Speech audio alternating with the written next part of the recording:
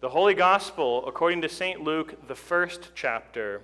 And John's father, Zechariah, was filled with the Holy Spirit and prophesied, saying, Blessed be the Lord God of Israel, for he has visited and redeemed his people, and has raised up a horn of salvation for us in the house of his servant David, as he spoke by the mouth of his holy prophets from of old, that we should be saved from our enemies and from the hand of all who hate us, to show the mercy promised to our fathers, and to remember his holy covenant, the oath that he swore to our father Abraham, to grant us that we, being delivered from the hand of our enemies, might serve him without fear, in holiness and righteousness before him all our days.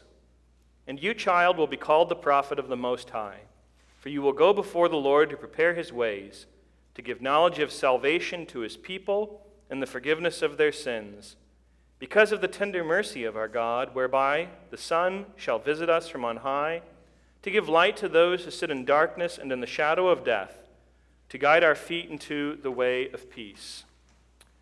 This is the gospel of the Lord.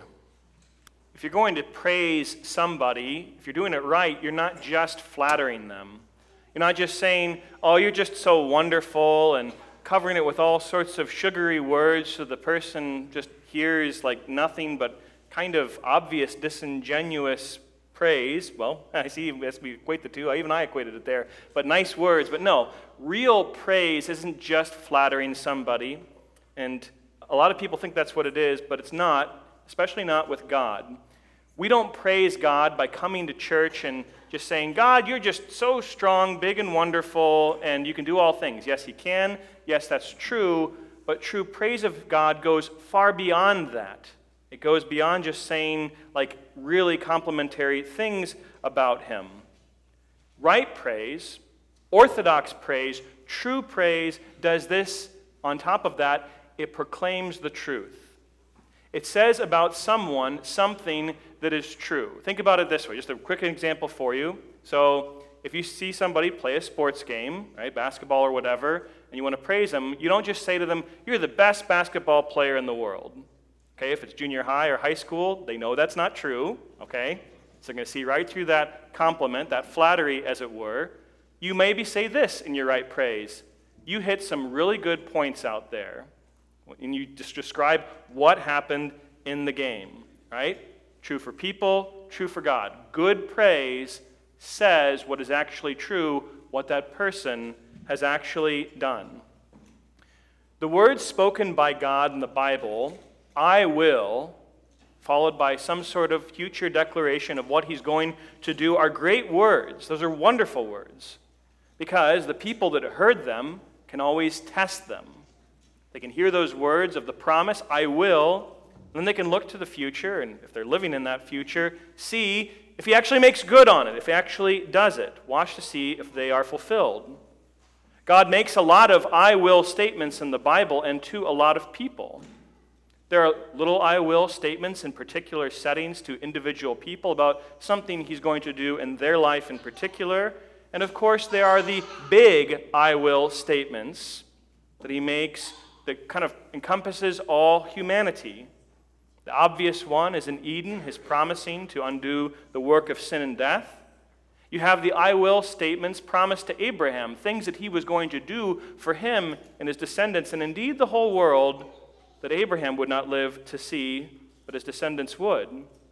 The I will promise, of course, to David to set up one of his sons on his throne forever, and the like. Yes, indeed, with God as with people, when someone makes a promise about the future, I will, all that you can do is watch and wait to see if he actually does it. I want you to fast forward now in your minds to Zechariah, the priest that we heard about in the gospel lesson this morning. As a priest in Jerusalem, obviously one of the good ones compared to the ones that seem to be running rampant 30 years later, who are part of the plot to kill Jesus, Zechariah knew the word very well. He knew, as it were, the I will statements of God to Old Testament Israel and Judah. And, of course, in spite of his initial incredulity that his elderly wife Elizabeth would have a child, for which he was lightly punished with 9 months and a week of silence, In spite of that, Zechariah believed. He believed God's "I will" promise to him about what the Son would come and what he would do. And that is evidenced by the first words out of his mouth that I read this morning in what we call the Benedictus. Blessed be the Lord God of Israel. When he's finally able to speak after those 9 months of silence in which he's punished for not believing the Lord's word, he doesn't open his mouth and complain. I've been trying to say this for months and now I can say it. No, he praises God. First words out of his mouth, blessed be the Lord. Bless and praise are the same thing, just so you know. And what does he do? He doesn't just give flattery, like trying to buy God off with nice compliments so he never does anything like those 9 months of silence to him ever again. No, but Zechariah's song of praise is restating what the Lord has done, his mighty works. He gives right praise. He draws attention to the promise that God had made to his people about a Messiah and draws attention to God fulfilling that promise, keeping that promise.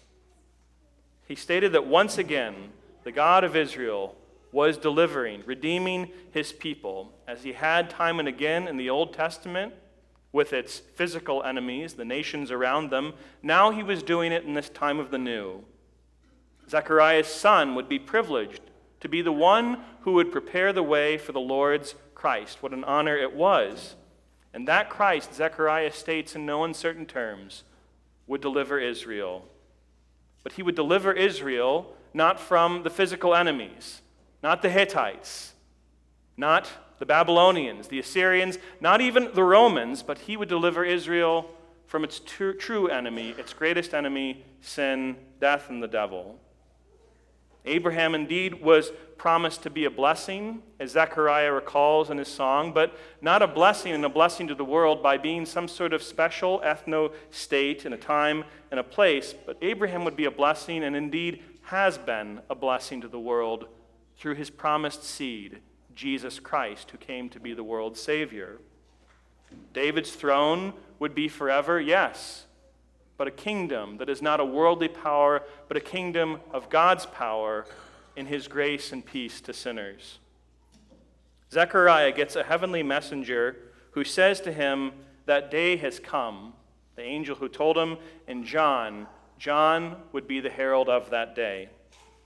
And so with all of this, it's right for Zechariah, knowing what he knows about the Bible, God's promises, knowing from this angel and believing him about these promises being fulfilled, it's right that he praises God. In no uncertain terms, restating, recalling to mind, to the family gathered there at John's naming, and to those of us who are privileged to hear his words these centuries later, he was recalling God's fidelity. God was fulfilling his word. The light of Christ would cast away the shadow of death. Peace. Peace on earth would reign, for all who believe in him would have peace with God. Whatever doubt that Zechariah had initially had about his wife Elizabeth's age had long since vanished, and any private questions or concerns that he had in his heart, that he certainly had enough quiet time for 9 months to think about, those were gone. Like the centurion later during Jesus' ministry, whose faith was so strong in the Lord's power that he himself did not need to see Jesus come into his house to heal his servant, Zechariah believes, and he proclaims the Lord's work. He hasn't seen the fulfillment of what John and Jesus would do, but he's speaking of it in the Benedictus as if he actually was seeing it in real time. He has a strong faith. It's his right praise of God, Zechariah says, and with God's help, it's our praise too. We know God doesn't lie. He keeps his promises. And to know those promises and to speak aloud those promises, that is for us to praise God. When we come to church during Advent and Christmas, or any other time for that matter, that's what, in part at least, we are doing. We're receiving the forgiveness of sins won for us by the one John came and prepared the way for, and we are responding in our words with appropriate praise of the God who is so gracious to give us these things. As soon as we ask for the Lord's pardon, we receive it. And as soon as we receive it, I hope, we thank and praise him for it. God, forgive me, a poor, miserable sinner. And he does. Praise God. The Christ has come into the world to redeem his Israel, the church. The sunrise has visited us from on high. And so this Advent and always, glory to him. Glory to him now and forever. God has redeemed us. He has saved us. That is praise. Let us praise him. Amen.